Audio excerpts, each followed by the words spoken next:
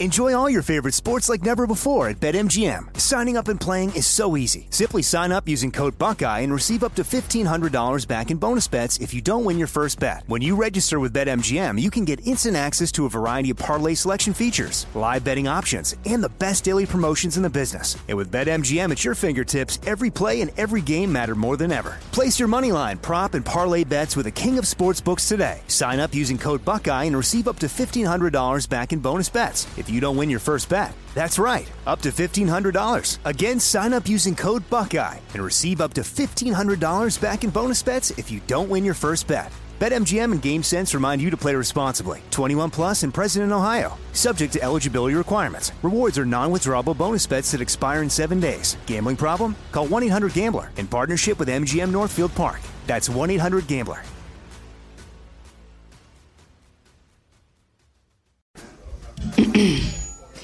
AT&T connects an ode to podcasts.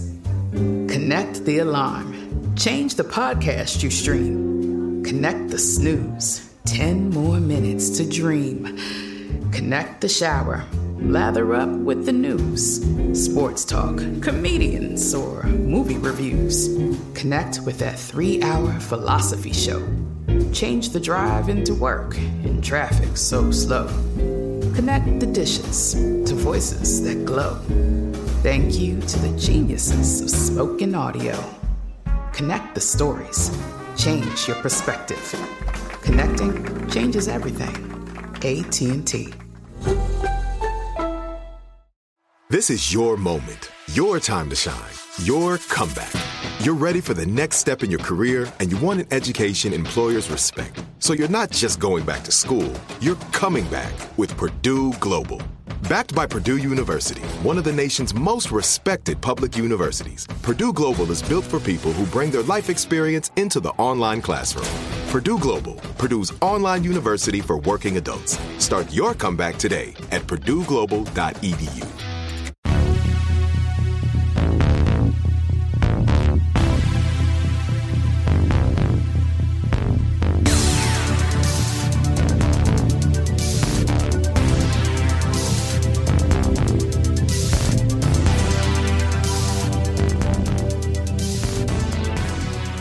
You're listening to 100 Words or Less with Ray Harkins. What's happening, team? Hopefully you're doing good after this whole Thanksgiving holiday. I know for myself, it was awesome. It was nice to just unplug, just chill out and hang out with my pup, play some video games, the fun stuff. But you are here to talk about independent music because that is what we care about. And the more and more I am away from the whole show scenario, which obviously all of us are, I realize how important it is and how much it really builds my identity and seeing friends and so much stuff. But anyways, the guest this week is Andy Francher, who I'm totally butchering his last name. I realize that I've never said it out loud, but Andy is an important person to me and many people in Southern California. He played in a band called Die Hard Youth. He currently plays in an amazing hardcore band called Ill Communication. He also played in a band called With or Without You. But Andy, this is an interesting interview because Andy, and he would agree with this, he is not a household name. And when I say household, obviously none of us in the independent music community are world famous by any stretch of the imagination.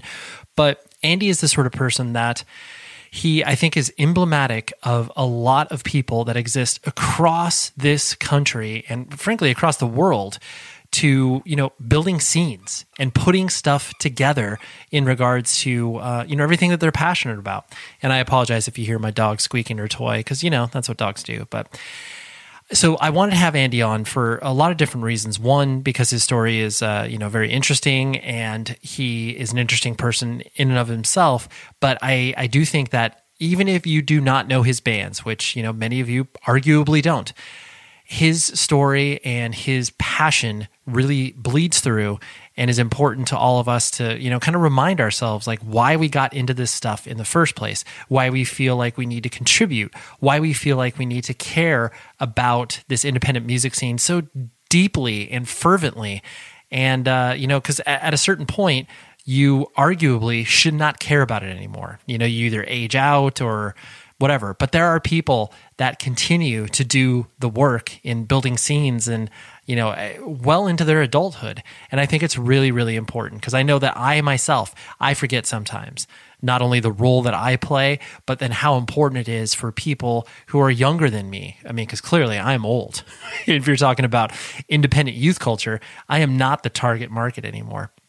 But it's still incredibly important to me. But anyways, that is why I want to have Andy on, because I feel he was such an important part in building the scene up in his local community, but then also kind of, encouraging younger people. And it's a great story. So I just get so excited about it. But you can always email the show, 100wordspodcast@gmail.com. I love to have feedback, love to hear from you.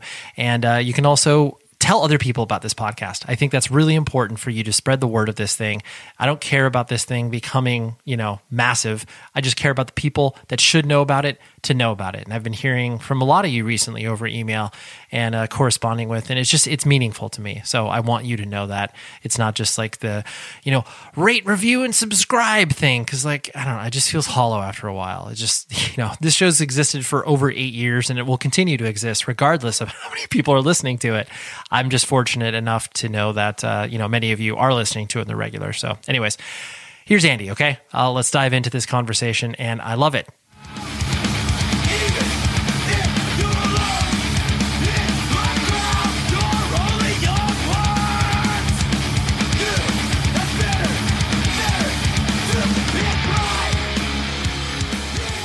I remember meeting you through our great mutual friend, Joey Cahill of 6131 Records. Yeah, and awesome. It was funny because he would even prior to meeting you, he was always like, Andy's such a, great guy. And just I think you guys will get along. And I was like, okay, cool. I know that we hadn't run across each other as of yet. And it was one of those things where I know you didn't intend yourself to be kind of viewed as such, but I know that many people view you as this person who not only is nice, but you're kind of this, elder statesman, even though realistically, you're whatever. I imagine you're probably in your mid 40s. Am I correct in that? Yeah, I'm 44, I think. Right. And I'm around there. Right. Yeah. And I'm 40. And so it's one of those things where it's even a few years difference is one of those things where people are like, oh, this person knows what they're talking about or whatever. So is it funny for you to kind of have that, the way that people view you as the godfather of Tehachapi hardcore? Is it funny for you, or is it just it's cool. It's a compliment, I guess. Yeah. I think most of that came from just because, especially in Tehachapi, I was the older guy. My friends that kind of got me into hardcore kind of moved on, fell off a little bit, had families and stuff. So, but I was like, I still want to do this. So I was running around. Everyone in the band was probably 6 to 8 years younger than me. I think I think Eric, the first drummer of Die Hard, was 15 and I was 22, so 7 years older. That's true. That's why a lot of that came about. Maybe I just look older too. Maybe everyone thought I was already 40 when I was 20, but sure. And I definitely was kind of viewed as the leader, I guess, our godfather, because kind of just rallied the troops and got them going. And so, hey, we're all going to the show, jump in the van, and we show up with 10, 15 kids, and they always just kind of, all right, let's go see what Andy's doing, so kind of, I think that's why I really hadn't wasn't I was in hardcore way longer than you and Joey or a lot of these other guys I was hanging out with, but I think everyone kind of maybe thought that because I was a little bit older, but I really probably gotten into it around the same time as all you guys. So right. And I think too, what was always kind of endearing about that idea to me was the fact that you were and still are so open and encouraging to, like you said, playing in a band with someone who's 7 years younger than you, because some people, as you well know, have this kind of elitist attitude of being oh, you're the young person, you're stupid, you have no idea what you're talking about, which of course is true. But at the same time, that level of judgment could push a person away from, actually getting in a scene and feel included and stuff like that. And you very much were the opposite of that. Yeah, I definitely, I'm still that way. Whatever I'm doing, I like to get people involved. And yeah, I don't know. I find it, maybe that's just my personality. I'm positive, whatever. I mean, I'd like to try not to be so positive and be when I think of in hardcore terms, like not so positive, but it's just what I am, when I try to think about like, I want to do a band that's like super gnarly and like negative, it still comes out like positive. Right. Even my negative is still positive. So I think it's just my personality. It's how my dad is always, just, very positive dude. And I think that just rubbed off on me. And so being able to help people and facilitate, going to shows and doing stuff was always just something cool. I thought, like, I think hardcore is cool and going to shows. So I thought, hey, why not get as many people involved in it as possible? Mm-hmm. Where do you think that, I mean, like you said, your dad is positive, but where do you think, I guess, that inclusion comes from? Because that's not instinctually everybody's either motive or personality to be like, hey, everybody, come along with this thing. I mean, yes, of course, to a certain extent of like, yeah, I want to bring my friends along, but your attitude and your inclusion definitely seem to spread out beyond like, even if you had just met a person, be like, oh, hey, like, come along and do this thing. Where do you think that comes from? That's a good question. It reminds me of a story. Like, I remember when we snowboarded a lot in high school. We'd go just to the mountains up here and build jumps and stuff. And I remember I think it was like a NoFX record came out, and we were so pumped to have it. We were talking about it, and some random guy walked up and was like, "Oh, you guys like the new NoFX?" And it was a kid we didn't really care for too much. And we're like, "Dude, that guy likes the same music as us. Like, that sucks." Right. Then like later thought about it, and I was like, actually, like, that's pretty cool. And like, kind of like next time I saw the dude, I'm just like, "Yo, what's up, man?" Like, and we started talking music, and like, not that we became best friends, but just like, it was like we had a common bond, even though I didn't really care for the dude too much just because other stuff he did. But it's like, hey, we have this common bond. It's kind of cool to bond over these certain things. And just, so I don't know if I took that with me, and just from then on out was like, if something's cool, why not share it instead of hide it? I know a lot of people are like that with bands and stuff. Like, I want to be the first one to discover, I got that American Nightmare demo before you did. And it's like, okay, but like, why not dub it for me and give it to me? And then we can both be pumped. And like, so I've always taken that road of just being like, hey, I got this and it's cool. Like, everybody check it out. Like, there's so much junk out there, like in the world, to be negative about. So why not just, if you find something cool, share it with people. Right. So that's kind of what my MO, and I don't know where that came from, to be honest. Just, right. I guess I look at it like, hopefully if someone else got something cool, they'll share it with me, and then I won't be left in the dark and missing out on something cool. Like, Sure. And it's weird too, because, well, it's not weird, but your as long as I've known you, your enthusiasm, cuts through, but you're understated. Like, I look that in comparison to myself. Like, I'm just, like a pretty loud goofball, and, yes, you're like, goofy and loud as well, but not to the same extent. And so I think that, your I guess subdued enthusiasm, I don't even know if that's like that's something that you could say, but I think that people kind of look at that towards you and be like, oh, like if Andy's into it, and like he seems like he's like you said, are interested and willing to share, that may attract people too, because it's not like you're trying to shove it down their throat or whatever. Yeah, I've never been one to push my beliefs on anybody. That definitely comes from my parents too, and my friends' parents, who I grew up with across the street. Basically my whole life, we hung out, and both of our parents were always very cool on just being like, "Yo, this is what we believe," and and the things that we believe, don't push on other people. Don't judge other people because they're different than you, and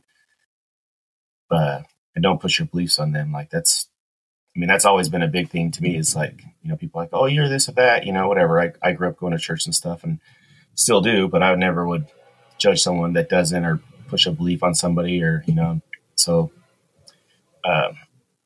that's kind of always just been my thing. Is, and the subdued thing, I think, is definitely there. There's guys at work that I've worked with for like 20 years. And just recently with the big boom of social media, they're like, oh, you're in a band? Like, coming up from this, like, oh, you're crazy, man. I never thought that, because at work I'm just super mellow, chilling out, so. Right. Yeah. Might be a little bit what you're talking about, being subdued. Like, I don't get up and I hate talking at work in front of people and giving classes and stuff, but then, go to a show and it's like totally different, Right. Yeah. Different circumstances. Putting the focus on you as a person, were you actually born and raised in Tehachapi, or where did you come up? Yeah. I was born and raised in Tehachapi. Lived there pretty much my whole life. Joined the Air Force when I was 19. I was actually stationed up in Sacramento.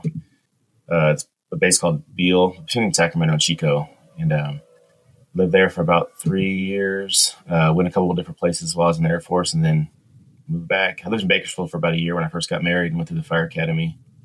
So I've been here a long time, 40 years. Yeah. That's and describing Tehachapi, is difficult. It's difficult for people to understand because most people are just like, well, what is Tehachapi? Where is that? So kind of walk me through, I guess, your experience, from a childhood to kind of, the makeup of Tehachapi. Because realistically, it's kind of, a random desert town kind of in the middle of nowhere, but there's a lot of people live there. Yeah, it's a small town. I can't remember the population. And there's Tehachapi proper, and then there's what they call Stallion Springs and Bear Valley, which are basically included in Tehachapi, but they're like little kind of sub communities. But even with all those, it's still a small population.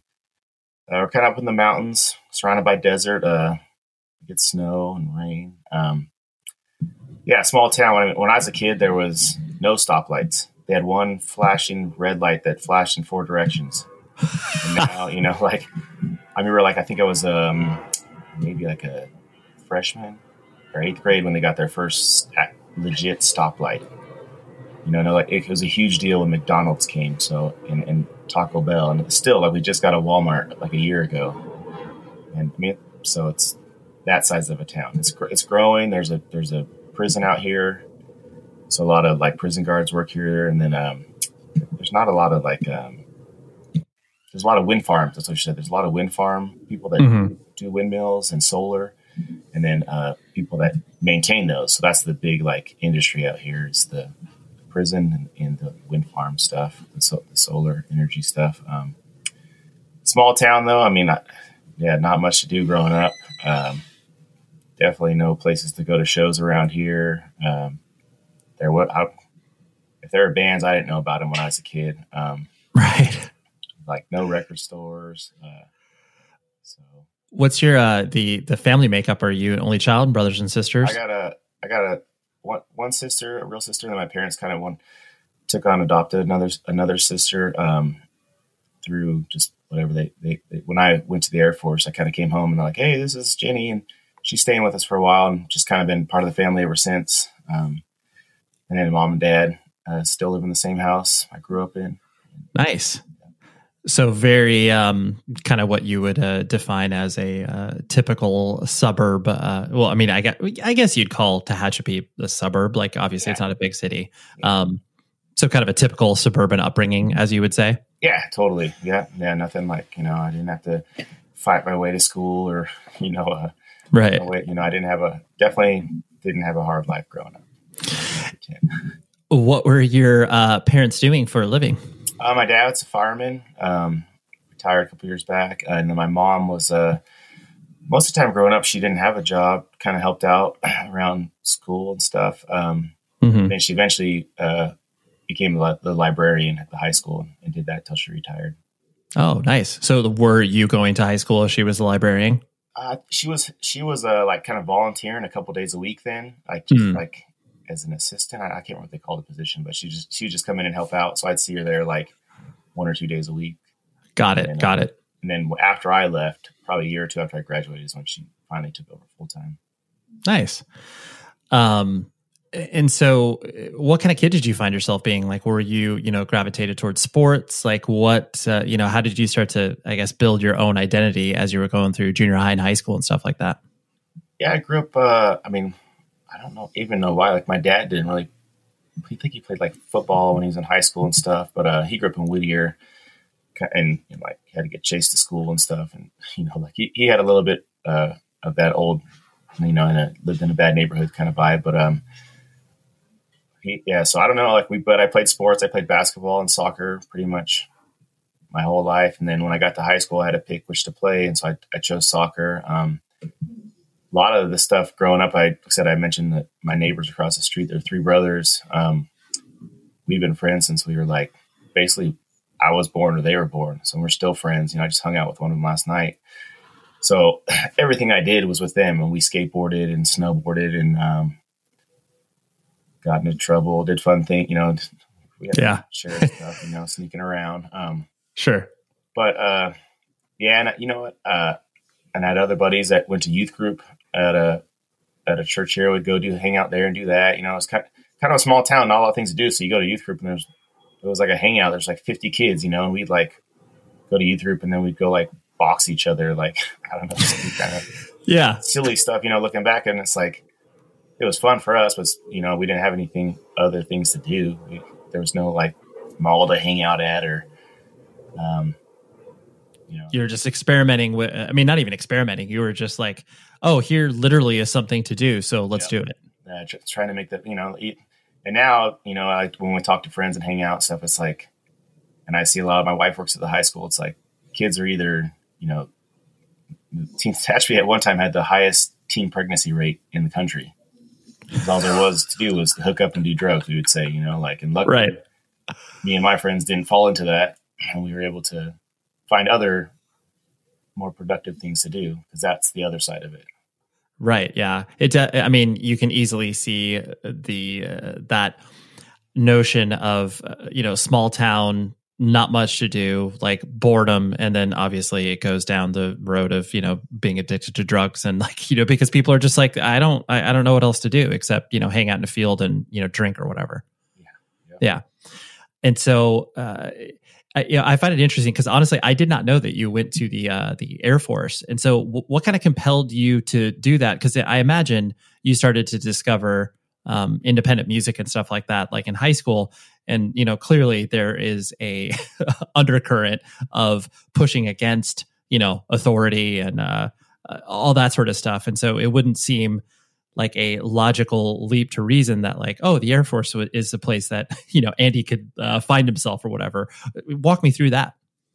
Yeah. So, growing up, I kind of always, I'm going to be a fireman when I grow up, everyone asks you, what are you going to be when you grow up, Andy? I'm going to be a fireman. My dad did that. That's kind of, there was never even another, I think for a minute, I wanted to be like a mailman. I just thought that was a cool job to walk around and listen to. Right. So, yeah. Right. Yeah. It still sounds cool. Yeah. Right. Yeah. And so my friend from across the street, one of the Kingsburys, he when he graduated, we grew up wanting to be firemen. His dad was a fireman too. So when he graduated, he got married right away and joined the Air Force and became a fireman in the Air Force. So, and I'm like, oh, that's one option. And I went to college for a year, junior college, and I did like close to 40 units in 1 year. And I was like, man, school sucks, dude. I'm like, I don't want to do like college. It's not that fun. So Tyson had come home on leave, and we talked about all this stuff, and he's, explaining all the certificates he had and what he was doing at his, he was now like a fireman for the Air Force. And so I was like, oh man, that sounds pretty good. Is either that or be on a hand crew, which the hand crews around here are the ones that, go on the big forest fires and hike around all day. And I was like, man, I don't want to do that either. So I decided that I'm like, I'm going to join the Air Force and get all this stuff for my career. It wasn't like I was enlisting to serve my country and do my duty, which, I guess it is a little bit, but it was more a means to an end to my main goal in life was to get a job as a fireman. So. Got it. I didn't, it makes sense when you explain it like that. I just didn't, I didn't know that I guess is one path or trajectory. I kind of always thought it was one of those things where you went through the firefighting program of your, local state or county or whatever the case may be. But I didn't know that the Air Force could equip you to do that as well. Yeah. You still would. So when I got out of the Air Force, I had, 5 years of experience. My resume was definitely padded. And so then you get out and you start taking tests everywhere. Like I know you talked to Nate. I think it was Nate from Zilaba. Yeah, Zabalba. Yep. Yeah. Yep. So and he was doing a different route. Yeah, doing like being a kind of a seasonal fireman from what I take, like where you go and you work at the station and you do stuff. And so there's definitely different routes to do. And the county here doesn't have that program that like Nate was doing. But so I was like either going to go on the hand crew or and I was already going to college taking fire science classes and stuff for an academy and all that. And so there's definitely different ways to do it. And that's just kind of the way I decided to do it. If anyone has any questions on that, they could hit me up, email me, whatever, and I'll tell you 20 different ways to become a fireman to help you out, so. I'm excited to tell you about an extremely heavy record that just came out from a band called Within the Ruins. The record is called Black Heart, that just came out this past Friday, the 27th of November. And this thing's heavy, man. Like, I'm going to play you a snippet of one of their songs, and it will get you in the mood for checking out the whole record, because I believe that this is their 6th full length. They've been doing this for a while, and they are the real deal. And I think they're firing off all cylinders in this record. So let's check a little bit of it out, and then I'll talk to you in a moment.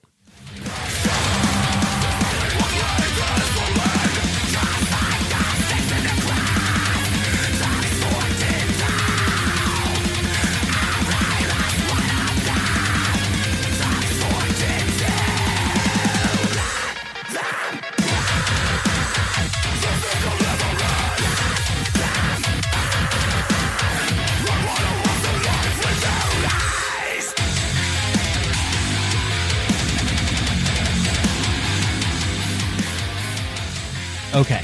Heavy, right? Like heavy, proggy, like they got a lot of stuff going on. And the fact that these guys are in so deep to their career and are still creating really, really progressive music is heartening, because sometimes bands just, kind of dial it in after a while. But these guys, Within the Ruins, are not one of those bands. So like I said, you can stream this and buy this wherever you consume music, and you need to check it out. It's called Black Heart. The band is called Within the Ruins. And just get heavy with it, okay? So thank you very much to E1 for releasing this record and for supporting this very show. This show is sponsored by BetterHelp. We all carry around different things that stress us out, right? Like maybe it's something really, really small, like, man, that parking space, it's always taken. And I wish that I would be able to get it instead of, this person that maybe, isn't the most courteous and considerate. I know that's something very random, but it's true. We all experience different things throughout the day that trigger us in so many different ways.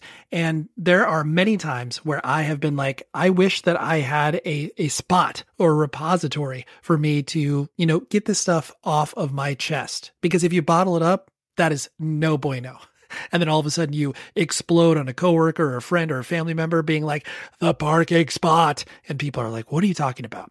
That is where therapy comes in. And I love working with BetterHelp because I'm a huge advocate for therapy, broadly speaking.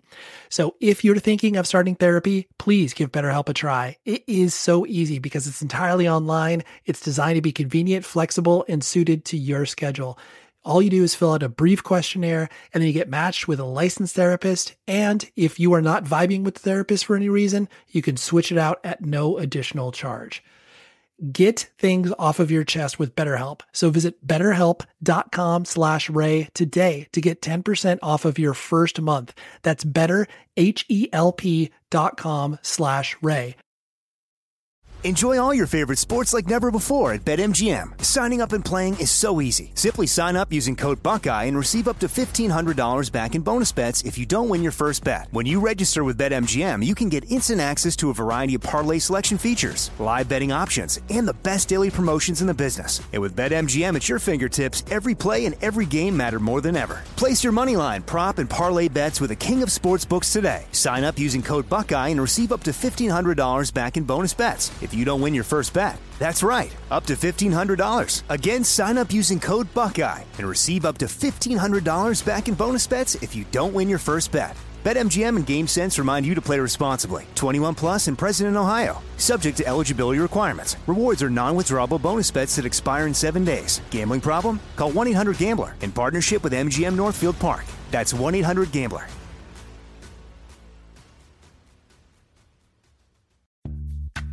Snag a job is where America goes to hire, with the deepest talent pool in hourly hiring. With access to over 6 million active hourly workers, Snag a Job is the all-in-one solution for hiring high-quality employees who can cover all your needs. On demand, temp to hire, part-time or full-time. You name the position. Warehouse worker, retail associate, grocery store clerk, fitness trainer, baker, stylist, bellhop, podcast producer. Yeah, Snag a Job's got a worker for that. With our easy-to-use platform, you're able to seamlessly post and fill available positions quickly with a dedicated customer support team to provide all the help you need along the way. Kind of nice knowing you have a talent pool like that in your own backyard, right? Snag a Job is the partner you need to keep your business running smoothly. So visit snagajob.com or text snag to 242424 to talk to an expert. Snagajob.com, where America goes to hire. Those, a job of a firefighter, and we'll talk a little bit later specifically about your experience, but, that like clearly is a risky profession. And like, did you ever have that notion in your head, like as you were watching your dad do it, of like, oh, well, that's like, I'm scared that I could lose my father that way? Or was it just one of those things where it's like, well, he's safe and he's doing it, then, that's just kind of the risk of the job? Yeah. I never, looking back, I never really thought like, oh, I might not see my dad again, and I guess there's definitely that possibility, but, right. And maybe that's just the frame of mind that are the kind of different mindset that someone that wants that job has, that you just kind of like, I don't go to work. And I mean, that's on my mind at all times. Hey, I got to get everybody home, like the guys I'm with, whatever. But when we are doing emergencies, but I never think like, man, I might not see my family again. Maybe you just can't think that way, like I wonder like what the Navy SEAL guys think in their head. Like those guys really, every time they go do something, they might get killed, where our job's definitely dangerous, but it's not as crazy as that. Or being a cop, like every time you pull someone over, maybe that person might shoot you for no reason. So people are out to get them, and so I guess my mindset is just different. I don't think about that like in those terms. And I never really did with my dad either. Just like, okay, see you in a couple days. Right. Yeah. It's just, it's part of your life. So you understand, like, I guess you maybe subconsciously understand it, but you're not actively thinking about it, like, probably, right. Yeah. So you can't dwell on it, or you probably will mess up, or, you'll screw something up, or you focus on that. Yeah. And so I'm going to presume, did independent music kind of come into your life like during high school, and kind of what was the, the gateway for you?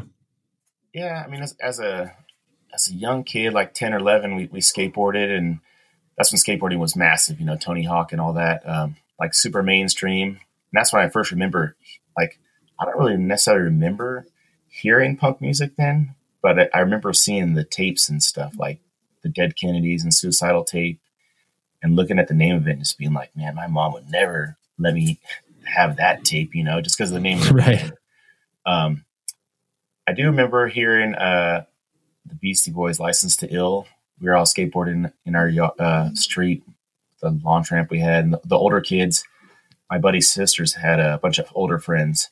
So they'd come and hang out and play music, and I remember sitting and just listening to it and being like, whoa, these guys are crazy, and I do like, and the guy actually made me a tape of that. License to Ill on one side and Violent Femmes on the other. I had to hide it, and like play it in my little Walkman. So to me, that was my first experience with, like, I guess the independent music. And then from there was no record store in Tehachapi. We couldn't drive to Bakersfield yet, where there's actually like stores to buy music. So we kind of just listened to whatever we get our hands on. And that was mostly just like radio pop. And then, in high school is when we started, our friends from Ojai, California, which, you've been to Ojai, was women's club. The Kingsbury's parents grew up there in Ojai.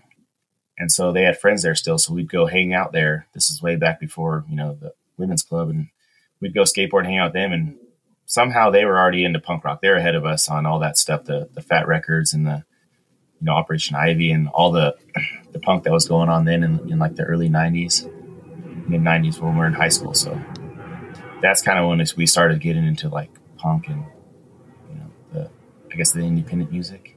Sure. From those guys more, because like I said, we didn't have like and they'd probably been to shows and stuff, and we were like, shows? What the heck? Like, no, we don't have any of that, you know? Like, Yeah. like I remember going to a house party once, and a band played, and it was like in Tehachapi, but it wasn't punk music, you know? It was like they're trying to sound like Soundgarden or Pearl Jam, kind of like a rock band, you know? And it's like, whatever, you know? Like, it's cool to see live music, but it wasn't like, oh man, this should happen all the time, and people weren't like moshing and circle pitting, like there's no like, it wasn't really fun. It was just kind of like happening. So Right. And I presume because of that, like there was no context for you in regards to like what a scene was or anything like that. It was just kind of like, it was just music kind of, you knew that it wasn't played on the radio, but there was nothing else placing it firmly in your head of like, oh, this is where things can happen. Yeah. No, I think in high school, we went to a couple of shows at Jerry's Pizza just because a kid that we knew had a band that played there. And like, I think we went there and like, saw some kids like slam dancing. So we're like, yeah, this is cool, and slam dance a little bit. But even then we didn't know like, oh, this is something you can do all the time. Like there's a scene and like this is kind of like a thing to do. It was just like, oh, our friend's band's playing, let's go watch them and we'll slam dance and talk about it. You know, 'cause we were all, by this time in high school, we were all skateboarders again. And then that's when skateboarding was kind of counterculture, like more punk, you know, like skateboarding is not a crime was the big like sticker you had on your board. Yeah. Your car, because like, you know, everywhere you went, you got chased by the cops and you're skateboarding, you know, and that kind of tied into punk rock. So like we'd see kids with punk rock shirts and we'd talk to them, and most of the skater kids had punk rock shirts by then, you know, and that's when we could drive to Bakersfield and buy Thrasher magazines and Transworld, and they'd talk about bands and have, you know, CDs in there sometimes, little cheesy comps and stuff. So by that time, we still didn't know like there was this like music scene, you know, we just knew like, oh, punk music's cool. We were getting into it, but right. Yeah. You were building all of like, hey, these are the bands that I like. This is the music that I like. Yeah. And so you said you were in the Air Force for 5 years. Is that right? Yeah. And so that puts you obviously in kind of like your mid-20s as you, I presume you came back to Tehachapi after that, right? Yeah, so I got out. Well, so my first 3 years I was at Beale Air Force Base up by Sacramento, I said, and then the last 2 years I was like a year and a half. Part of that, 6 months of that, I was in Kuwait, and I was at Edwards by Tehachapi, and I ended up when I got back from Kuwait, I moved to Tehachapi and got an apartment with some buddies and just lived here, and I would just drive to work. Okay, got it. And this may sound like a really just simple or stupid question, but like, was the Air Force seems hard. Like, was that a hard experience, or was it like, how do you reflect on it? I mean, so anyone that wants to go into the military that listens to your podcast, which, you know, is like you said, is weird for people to be in a punk rock and join the military, but it happens, you know. It does. So, and it's a means to an end, dude. You can get a job. You can, like I said, I tell a lot of people, like, you know, joining the military could be the best thing in your life. You could join it, you could learn some responsibility, get some money, or you could just have a job and more money to screw up. Because if you live in the dorms, you could get wasted every day off and do all kinds of dumb stuff. And now you have the money to do it, you know, and they give you a place to live. So, right. But,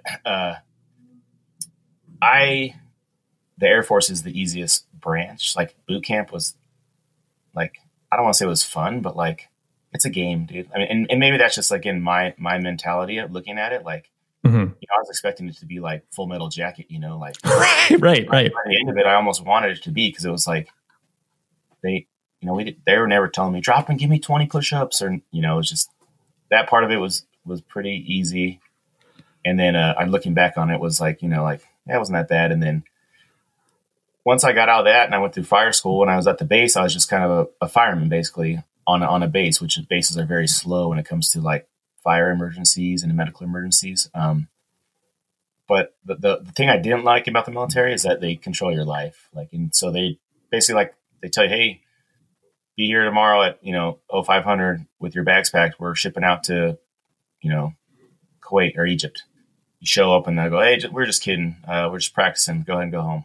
That kind of control they have on your life is I didn't like it, you know. And like my job controls my life now to some extent, you know, like, hey, I got to be at work and do things, but like they're not telling me like, hey, come here tomorrow and you're going to be gone for the next year. So that part of it, and I think all branches have that where they're like, hey, guess what? You're going to Afghanistan for a year. If you're going to join the military, I guess you should be ready for that. But I didn't like it. That's really what, by the end, I was burnt on that because I came to Edwards and I was here for there for like a month, and hey, you're going to Kuwait for 6 months. And I was like, what? I just got here. So that really, I never planned on staying in 20 years. I wanted to do my time and get out with and move on. But it wasn't hard physically, but the mental, I think part of it was hard, just knowing how much control they had over me. Sure. Yeah, I can understand where that's the taxing part of it is just the fact, the level of uncertainty, beyond just the normal trappings of what you're talking about, of just like, what you do on a day-to-day basis with your job. Like there is some, stability in regards to that, as opposed to, what you were going through, where it's like, oh yeah, this is what's happening tomorrow. And you're going halfway across the world. It's like, oh geez. Okay. Well, I guess this is what we're doing. Yeah. And so, once you started, once you came back and, obviously were more of an adult than you were when you went in, and, had obviously more freedom to, travel around and start to, experience more of what life has to offer. Did you kind of immediately have the idea that yes, once hardcore became more apparent to you, that you wanted to be in a band and you wanted to contribute? Walk me through that process of you wanting to be, more involved. Yeah. So basically how I got into hardcore per se is I went to boot camp and then a fire school academy, and came back. And during that time, the brothers that lived across the street, they had been hanging out with our buddies from Ojai, and that's where this dude Zarian, he sings in Charman now, so go check out Charman if you get a chance. A little shout out. But anyways, he had moved out from Boston, and he lived with those guys, or lived in Ojai, and there was this whole crew of dudes, which I'm sure you've seen them or heard of them, but back in the day they were around, and Ryan and BJ, the brothers from across the street, were hanging out with them, and they came back like, yo, we're straight edge, dude. I'm like, all right, what's that? I didn't even know what that was. And so they started talking about it. I'm like, oh, that's cool. I don't know if I'm going to do that, but we're going to this show. And I think we went to the living room of Santa Barbara. Kind of all a blur. So we went to the living room of Santa Barbara, right. Went to a show, hung out. We ended up going and seeing, I think it was 10 Yard Fight, because Zarian was friends with them from Boston. And it was seeing kids mosh and do stuff. And it was like, yo, this is really cool. And said, I was in the Air Force, I had money. So I'm going to buy these CDs. They're cool, and the show in Santa Barbara had Ignite played. And I'm like, yo, that band was really cool. Because they're a little bit more melodic, and maybe Countervail or 1134. There was a heavy band that played. Mm-hmm. And I was like, no, that's not for me. At that time, and so basically that was my intro into hardcore. And I would come home and hang out from Sacramento, and I'd have a couple of days off. I'd come and hang out, and we'd go to shows. I do remember when 10 Yard Fight came out, on must have been their first tour, going to almost every show with the Ojai guys and my buddies from Tehachapi. And that's when I'm like, yo, this is a thing. And I was seeing all of these kids, and they all knew kids already from Oxnard and LA and stuff. And so that's time when I kind of knew hey, this hardcore thing's cool. And I started searching it out, and I started going to shows by myself up in, I'd go to Berkeley, I'd go to San Francisco, Sacramento. So I would just it's kind of funny to think about now. I would just go to these shows, dude, by myself. And then eventually I met a dude in the Air Force who wanted to go to shows with me. So, but for a long time, I would just go to shows by myself. And the thing that really sucked me into hardcore was dudes were just being cool to me, legit, like Mikey Hood, which he's the craziest dude ever. But yes, he just walked up to me one day and was like, yo, man, I've seen you around a couple shows, blah, blah. I'm like, yeah, dude, start talking to me. And so every time I go to a show after that, I'd see him, and he'd just be, what's up, man? I'm sure he didn't know my name, or might not even remember who I was at the time, but he was always friendly. And I'm like, oh, this is cool. People are just nice. And it was and everyone was welcome, especially at Berkeley at the time. There's, big Mohawk dudes and straight edge dudes. And you know, and everyone's hanging out together. I'm like, oh, this is pretty cool. So that's where I really got into like the whole vibe of like hardcore and like wanting to be part of a scene, you know. And here's a funny story is that so me and one of the brothers, Ryan Kingsbury, were like, yo, let's start a band. And we're like, okay, we're like, none of us know how to do anything. Ryan's like, I'm gonna sing. I was like, I'll play bass. We'll find a kid to play the guitar and drums. And I'm like, all right, well, we need a name. And Ryan's like, we'll be Die Hard Youth from the 7 Second song. I'm like, all right, cool. So that's kind of where the name came from.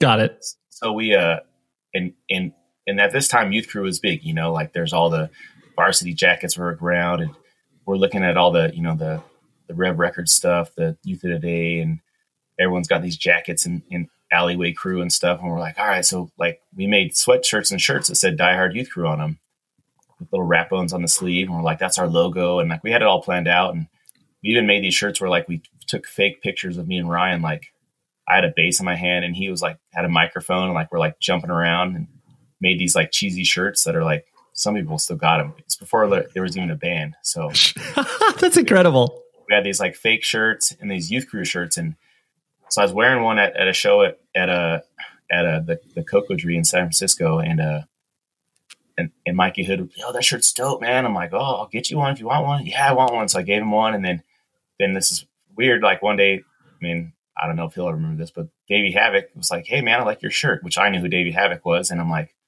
whoa, you know, like this is the dude, man. Like yeah. If I was big, like shut your mouth, open your eyes. It just came out, and I was like, whoa, man. Like he was like I knew who he was just from a distance, you know, like this is, you know, Davey Havoc, and I'd seen him a bunch. Like, yeah, dude, of course, you know. So I the next time I came to a show, I had a little backpack with like a shirt in there for Mikey Hood and a shirt for Davey Havoc, and ended up giving a couple more away just to random people, and like kind of that, you know, kind of had little friendships going, you know, and like, oh, cool, you know, like, and everyone was cool and liked the shirts and wore them, and like, so kind of a funny story though of how the name came about for Die Hard Youth was that. And then, yeah, eventually I moved back to Tehachapi, and yeah, I was like, yo, let's start a band, dude. And this time I had asked Ryan, like, hey, dude, like, you still going to do this? Should we do, you know, like, not that we were ever a band, you know, we talked about it, made these shirts and stuff, but nothing ever came about it. And when I got back into town, I randomly, I can't remember how I met those kids. The guys from Die Hard Youth had a band, a pop punk band. And like, I was like, yo, you guys want to play this other music? And they kind of heard some of it, and they're like, yeah, dude. And so basically we just kind of set up, and we're like, yeah, we practiced and wrote a couple songs. And like at first so for that band, even better stories that that band was called New Thugs on the Block. Oh, that's so good.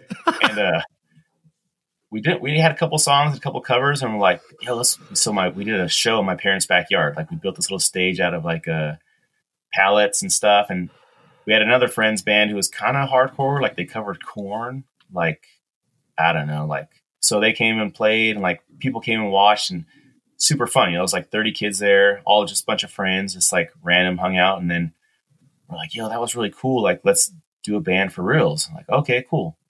So that's when we were like, we got to figure out a name. And so we changed the name to Die Hard Youth, and we played one show at the high school. Like they did this like Battle of the Bands kind of thing. Right. And, and that's when I found out I was going to Kuwait, and I'm like, dude, like, dang, I gotta go to Kuwait in like 2 weeks, dude. And they're like, well, let's do this one last show. And when you come back, we'll like write these songs and do this stuff. And so, yeah, we played this like Battle of the Bands. I don't think it was a Battle of the Bands. It's just like a show. Like it wasn't. Yeah, probably like a talent show. Yeah, like, but it was only like these like I said, there's a couple of punk bands played. And it was only bands. And then like when we played, like we rigged it up to where like this DMX music came on, like the lights turned off, and like we like walked down like MMA fighter style, like down this like aisle thing with like this DMX music playing, and like then we played, and like by this time kids had figured out like there's moshing, and you know, I don't think you could stage dive, but moshing and circle pitting and a little bit, you know, a lot of slam dancing, and like so we played that show, and like all our friends just went crazy and had fun, you know, and then that's kind of where like, oh, when I get back from Kuwait, we're gonna do this.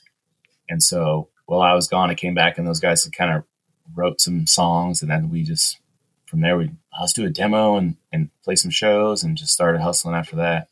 Band merch is incredibly important to me, and it's probably important to you. Let's be honest. The holidays are like literally upon you. You need to buy band merch from rockabilia.com to be the hero or heroine of your holiday get together. I was going to say party, but we're not having parties.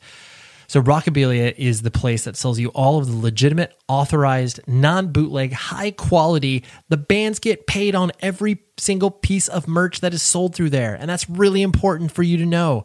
So use this code PC100words that gets you 15% off your order. And I love this company for not only giving a discount, but existing for 20 plus years within the independent music community. They support artists in a real way. And I love that about them. And you can dive onto their website and you can get lost for hours in there. And I don't mean that in a bad lost way. I mean that in a, oh my gosh, I have like $200 worth of items in my cart. And now I have to kind of figure out which ones I need. But trust me, use this code PC100words, 15% off your order. Have fun. And buy merch for all of your holiday needs. Okay? Thank you, as always, Rockabilia, and support them, and you will support the show in turn. Enjoy all your favorite sports like never before at BetMGM. Signing up and playing is so easy. Simply sign up using code Buckeye and receive up to $1,500 back in bonus bets if you don't win your first bet. When you register with BetMGM, you can get instant access to a variety of parlay selection features, live betting options, and the best daily promotions in the business. And with BetMGM at your fingertips, every play and every game matter more than ever. Place your moneyline, prop, and parlay bets with the king of sportsbooks today. Sign up using code Buckeye and receive up to $1,500 back in bonus bets if you don't win your first bet. That's right, up to $1,500. Again, sign up using code Buckeye and receive up to $1,500 back in bonus bets if you don't win your first bet. BetMGM and GameSense remind you to play responsibly. 21 plus and present in Ohio. Subject to eligibility requirements. Rewards are non-withdrawable bonus bets that expire in 7 days. Gambling problem? Call 1-800-GAMBLER in partnership with MGM Northfield Park. That's 1-800-GAMBLER.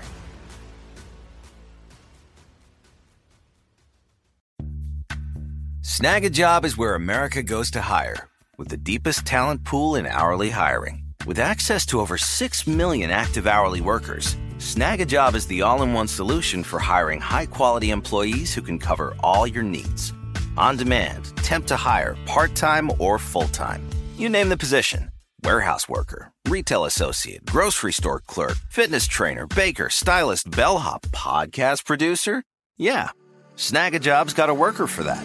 With our easy-to-use platform, you're able to seamlessly post and fill available positions quickly with a dedicated customer support team to provide all the help you need along the way.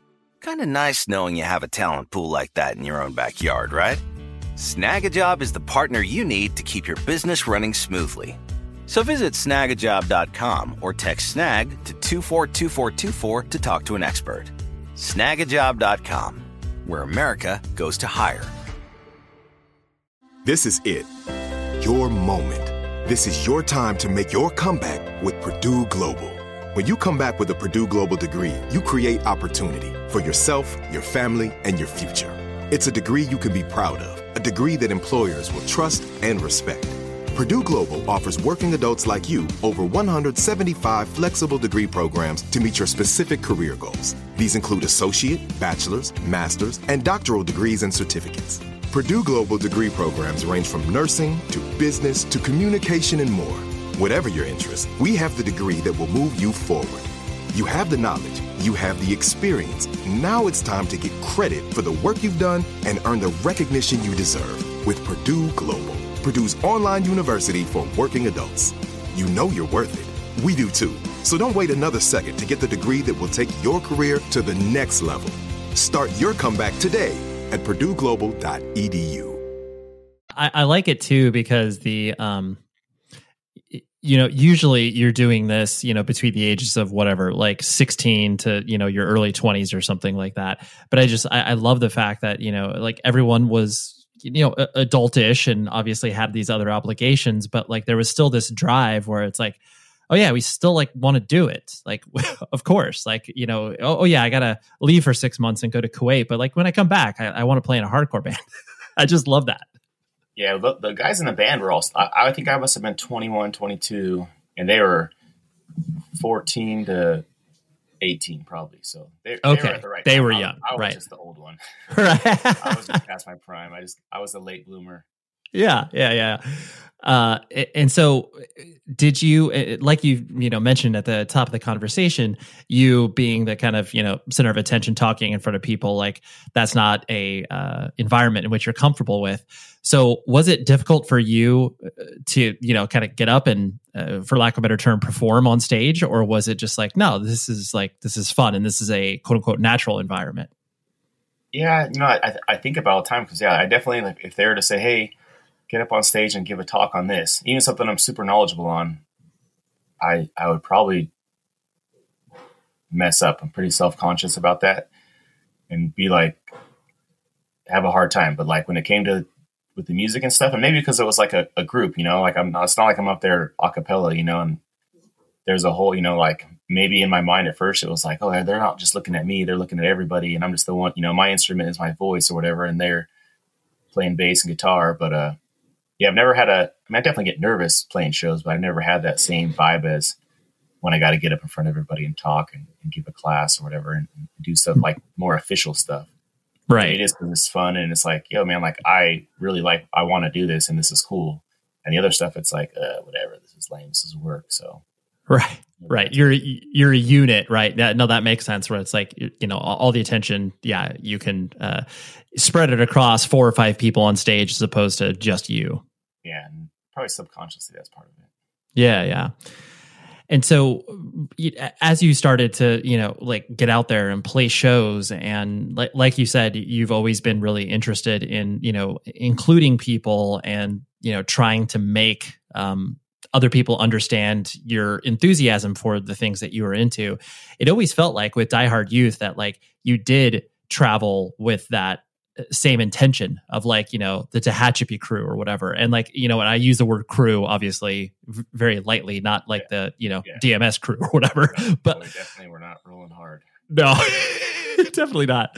And so it kind of was, it was really interesting because I found it very compelling that you were like attempting to put this, city that obviously is not known for much besides like you're talking about, wind farming or prisons or whatever, and be like, oh yeah, like there is a small but vibrant scene here because, this handful of kids cares about it so much.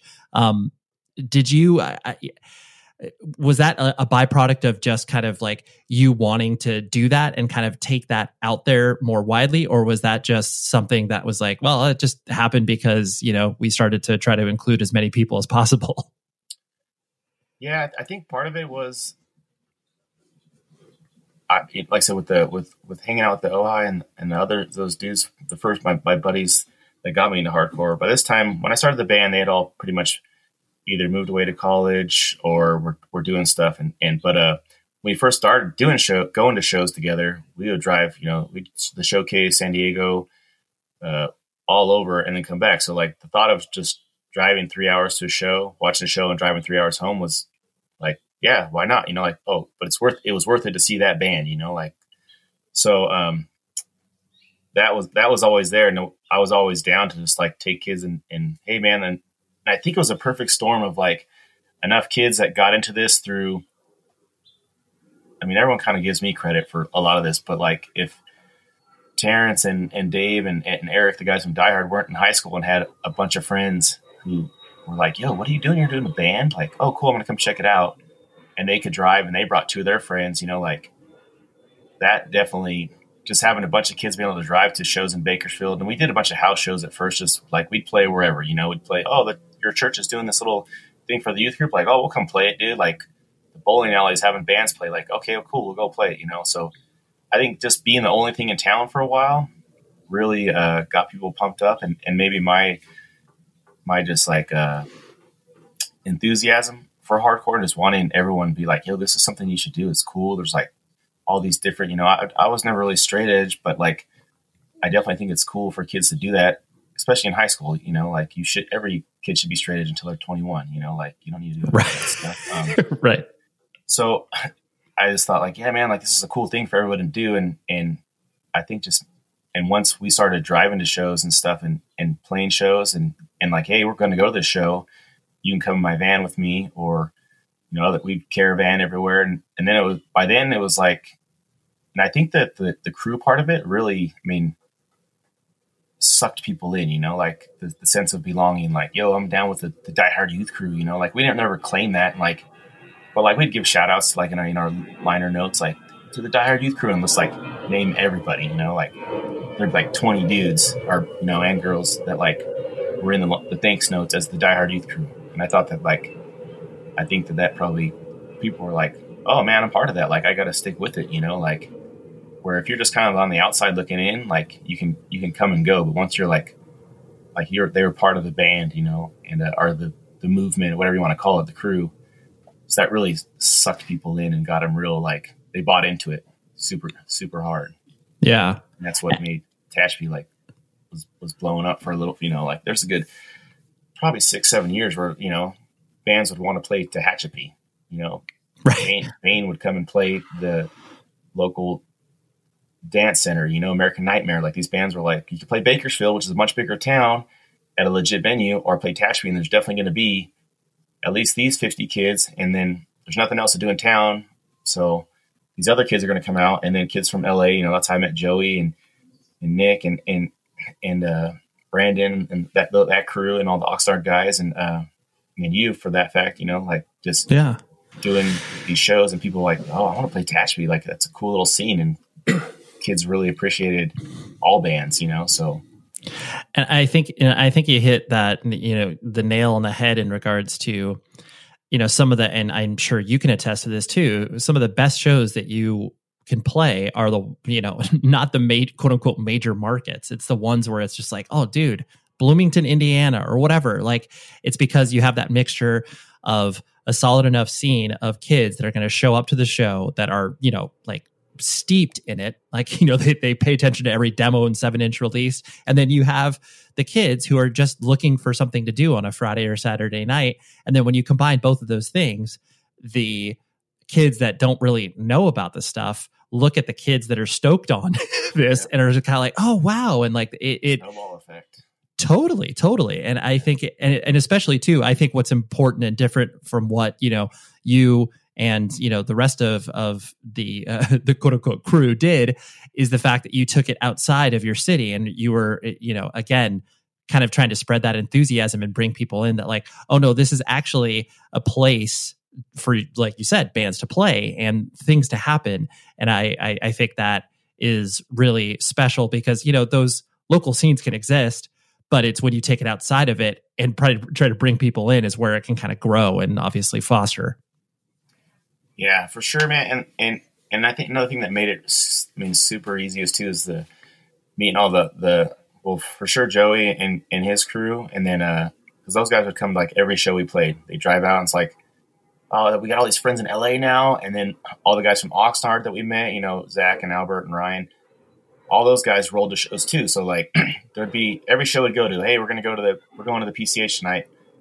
I'd load up my van. I just knew like, okay, there's Joey and them are going to be there. Right. And then Zach and them are going to be there, you know, and then it's like, oh, you know, you start meeting these other like, oh, and so there's the San Diego dudes now. And like, you just all wanted to hang out with everybody. You know, it's like everyone kind of, it reminds me of like that movie, The Warriors, when like they walk down the street and they all like meet at that big, like, it's like a stadium.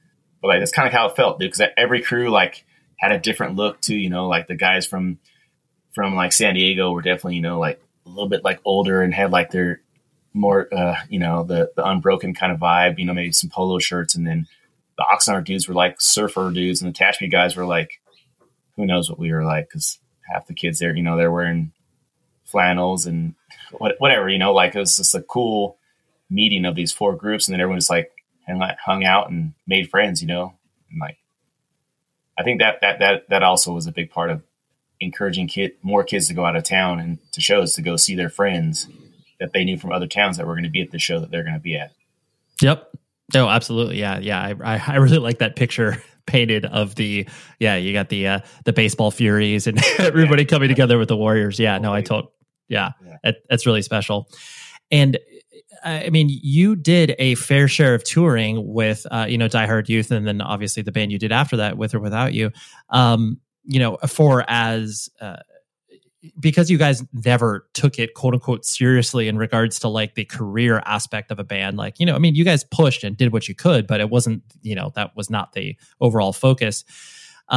Was it, you know, I guess, did you like enjoy touring and that aspect of it? Or was it one of those things that you realized the implications of you being gone for, you know, a long period of time, not only professionally, but, you know, personally with your relationships and stuff like that? How did it kind of transpire for you?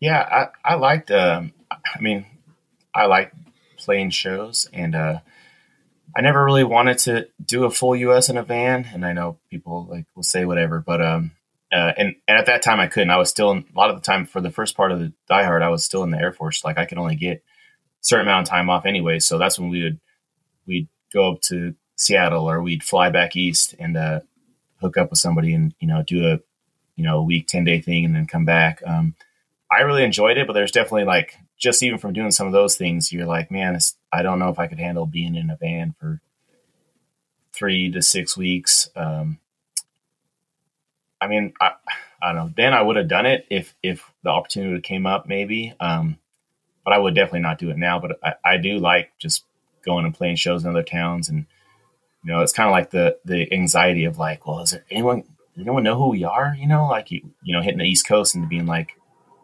our first East Coast show ever was the house show in like DC. And it was like, dude, no one's going to care that we're here, you know? And then, yeah, it was small as a house show, but it ended up being awesome. Like people came out, you know, Dave Bird was there, like who already knew him from coming out to California and stuff. And like, oh, cool, our friend's here. Like at least one dude we know. And then by the time the show's over, we got 10 new friends, and, you know, people liked us and stuff. And oh, I'm going to go to the show tomorrow night, you know? So like, it was definitely awesome. We never got to go to Europe with Die Hard or with or without you.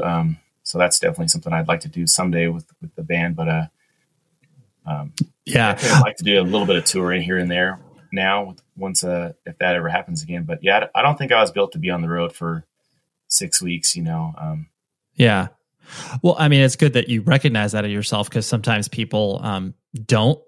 And then once they start to experience it, like, you know, they really do some harm to themselves, because it's like, oh, I you know, like, because I think there is that pressure that like once you kind of commit to that, you feel like you're going to let the rest of your bandmates down, because you're like, oh, dude, like they're having fun and, you know, they're experiencing all these things. And like, yes, I'm experiencing alongside of them, but like, I don't feel the same way as them. And then there gets that real, you know, negative self-talk that can happen to people who, frankly, are just, like you said, aren't kind of built for touring. Yeah.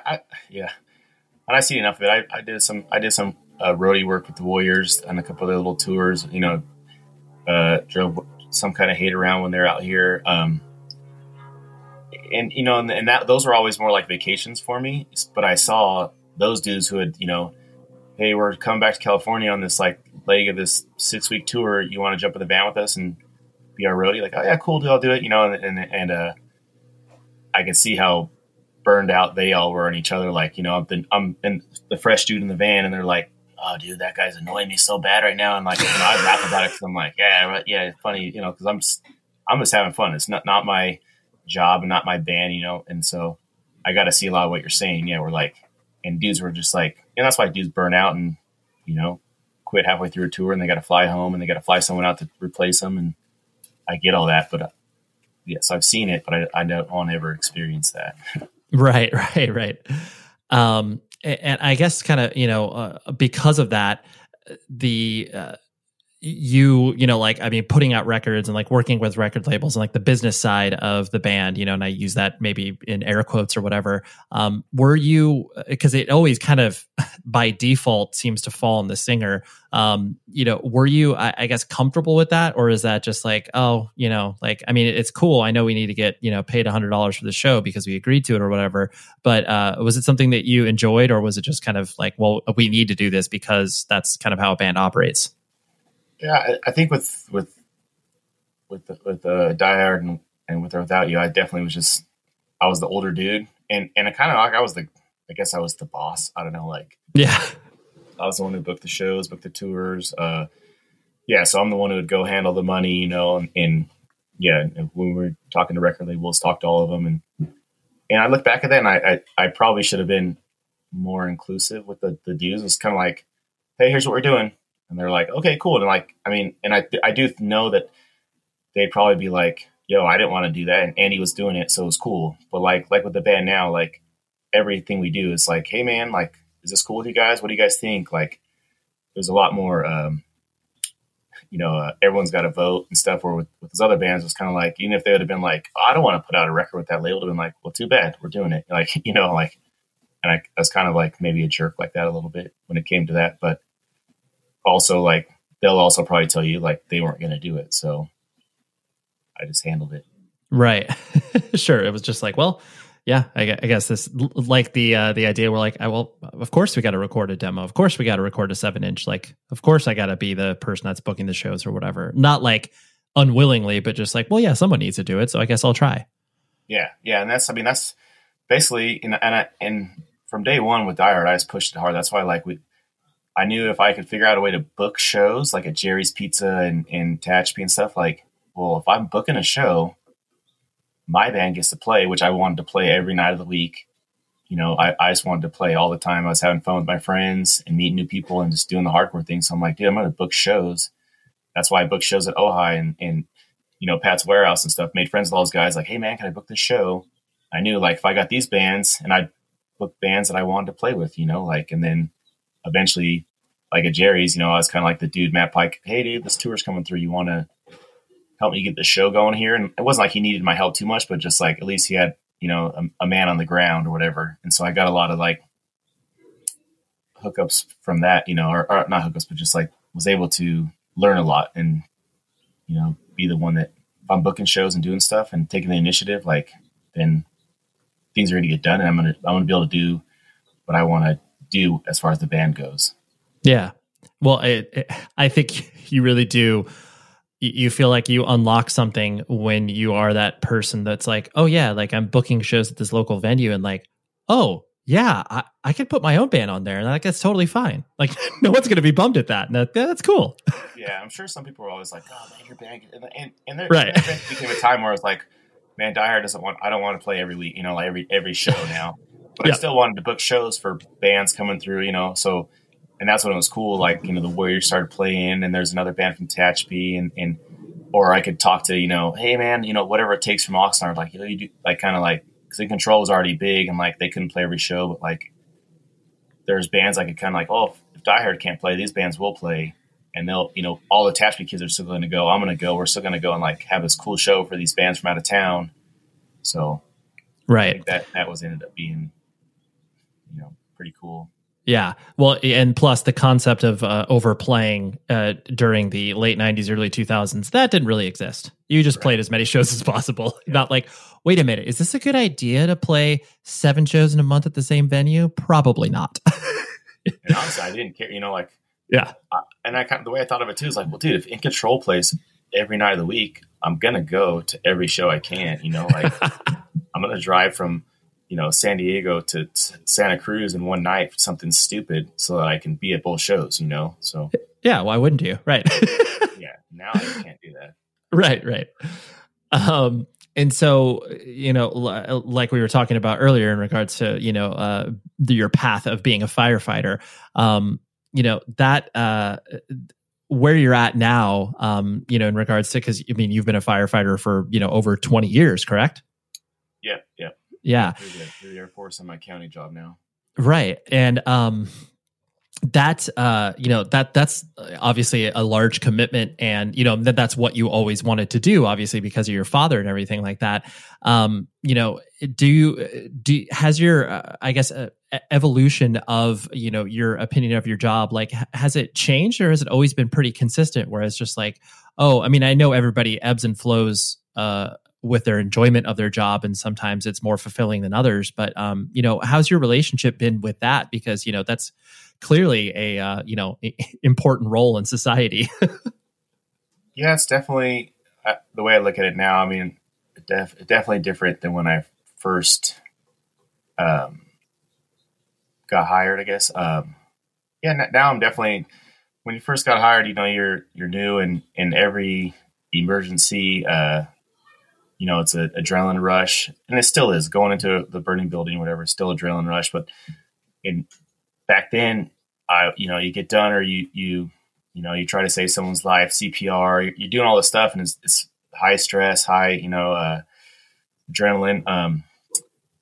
And back then it was kind of like, almost like I wanted it to happen, if that makes sense. Not that I wanted people to die or get hurt, but like, I want to be busy at work. So I was at a busy station where we ran a lot of calls, and now I'm on a station close to home. And I still, if we go on a structure fire, it's still exciting and gets that adrenaline rush. But I do know now, I'm like, man, that was fun for me, for a little bit. And I say that with kind of a cringe on my face, that like, I don't want people to think it's fun that their house burnt down, but that's the job I chose and what we do, so, but I do know the ramifications now. I'm like, man, well, that person, and that hits me real fast now. Like, so if I never have to go on another structure fire or do CPR again in my life, I would be fine with that. Right. It does, I know, hey man, that person's house burned up, and yes, no one died, which is the main thing, but, their stuff's gone, dude. Like people will say, oh, it's just stuff, and it is stuff, but it's their stuff, and it's pictures, it's, knickknacks that their kids made them or their grandma left them, and so I realized that a lot more. So that definitely changes my view on like work. I like to be at work and do stuff and be busy, but I do definitely catch the ramifications of what we do. It hits me a lot faster now. And it's kind of like so it's not like when I was young and real like excited about everything. Like, oh man, we had like 2 structure fires in one night and we didn't even sleep and stuff. And we were going here and there and doing all this stuff. And, you're covered in gore, or you see all this crazy stuff and you talk about it. And now it's kind of like, yeah, man, like that side of it is still there, but it fades away like pretty quick, to where it's like, man, that was somebody's mom or daughter or son, and so that's kind of, my view has definitely changed. Sure. Well, what you're asking. Yeah, no, absolutely. Well, you have perspective now, and it's right. It's leveled to where it's like your focus isn't obviously just on yourself and your own feelings. Your empathy bleeds out now because you have perspective. So I totally get that. Yeah. And the last thing I want to hit on was the fact that you still care a lot. I mean, you play in ill communication, and when I say care, like you care about hardcore, and it's obviously a part of you. And that's not indicative of most people, like what most people reach a certain age and like, it still may be important to them, but like, they don't need to do all the things that, you do from, being so active still in regards to supporting bands, playing in bands, and like doing all this. And I guess this is an oversimplified question, but just like what still, why do you still care about it? What keeps you connected to it? Is it just like that's who you are and that's what it's always going to be, or is there another motivating factor? I think about this kind of stuff, and I think it's the people, man. I mean, just the friendships. There was a few years where like I was coaching high school soccer here. My job was crazy, trying to promote. I just promoted to captain. I had 2 young kids, and I was doing all this stuff. So I kind of like, I still listen to hardcore music, but I missed the whole era of like 2006 to 2012, where like I listened to the music, but I wasn't checking out new bands and stuff. And I kind of didn't really, wasn't talking to, I'd see dudes, I'd go, oh, so-and-so band's playing, I'd go check it out. But my involvement was way low. And with basically like with the social media, kind of, this sounds stupid because people always, I don't like social media, but with social media kind of getting bigger, I was able to start, hey man, I'm going to see what like, Chris Williams is up to, or, Lance from Faded Gray. Like, I'm just going to start reaching out, even you, like, I just want to, these dudes are doing cool things, and I want to, reach out and just say, hey man, like, thank you for what you did, and kind of reestablish a friendship, because I'm a pretty like loyal dude. And so like, I got people that I'm loyal to that are, friends that people are like, why are you still friends with that guy? Like, he did this and this. And it's like, well, man, like, I don't know. Like, that's just kind of the person I am. And so when it comes to hardcore, like, excuse me, all the dudes that I've met, that I'm able to like reconnect with, mostly through social media.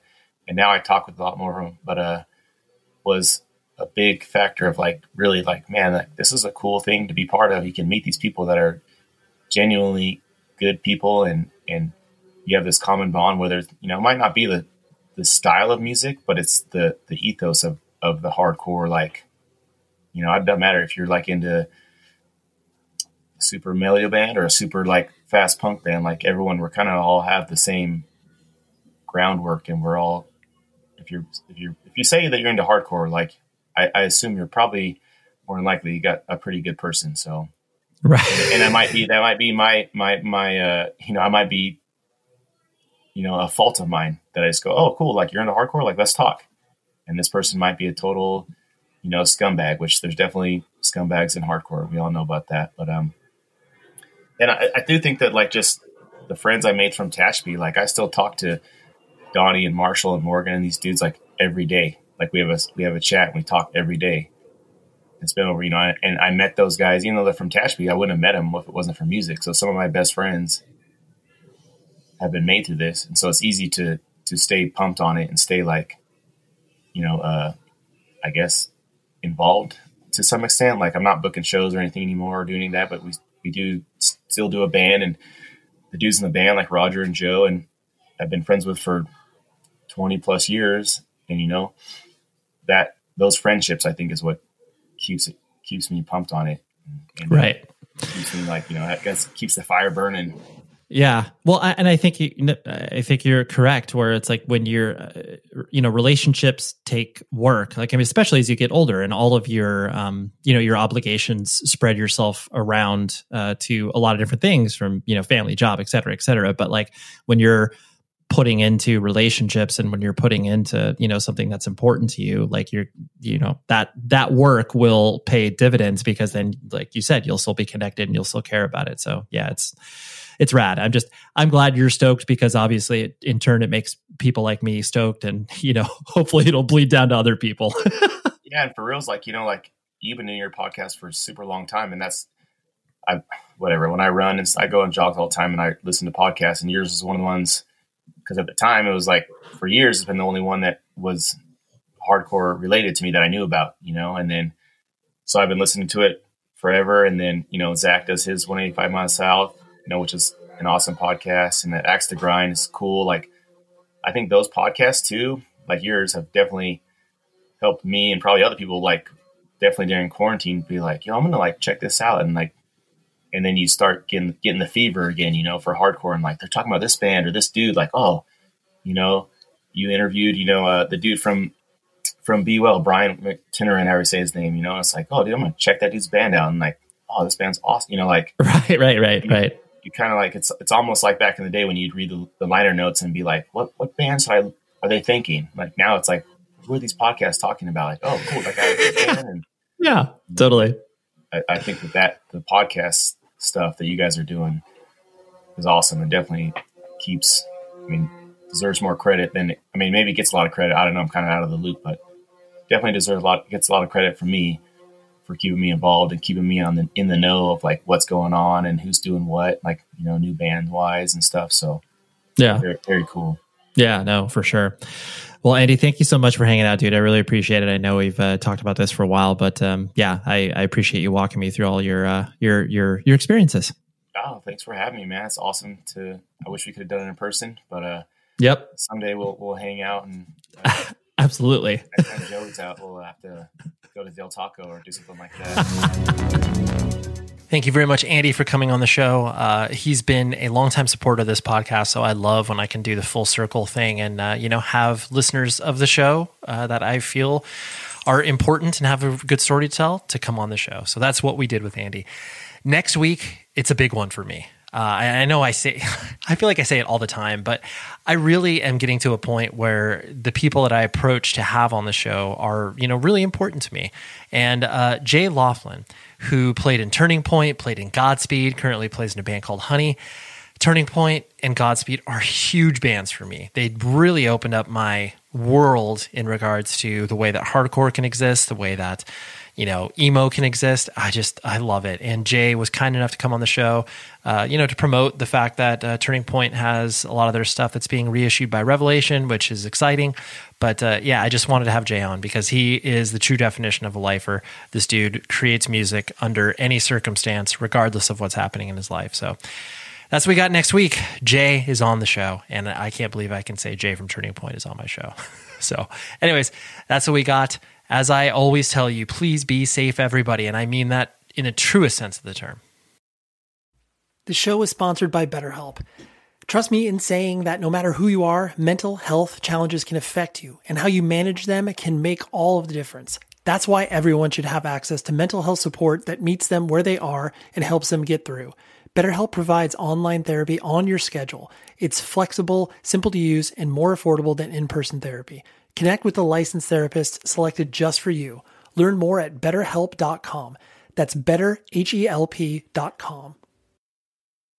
Whether you're a savvy spender maximizing your savings with cashback rewards, a thrifty rate watcher seeking the lowest interest, or a travel enthusiast looking for extraordinary perks, Kemba Financial Credit Union has a visa to complement your lifestyle and unique needs. Apply today at Kemba.org to unlock a limited time 2% cash back on purchases and pay 0% interest on balance transfers for an entire year with a new visa from Kemba. You deserve a card that works for you. Restrictions apply. Offer ends June 30th, 2024. With the Lucky Land Slots, you can get lucky just about anywhere. This is your captain speaking. We've got clear runway and the weather's fine, but we're just going to circle up here a while and get lucky. No, nothing like that. It's just these cash prizes add up quick. So I suggest you sit back, keep your tray table upright, and start getting lucky. Play for free at LuckyLandSlots.com. Are you feeling lucky? No purchase necessary. Void where prohibited by law. 18+ terms and conditions apply. See website for details.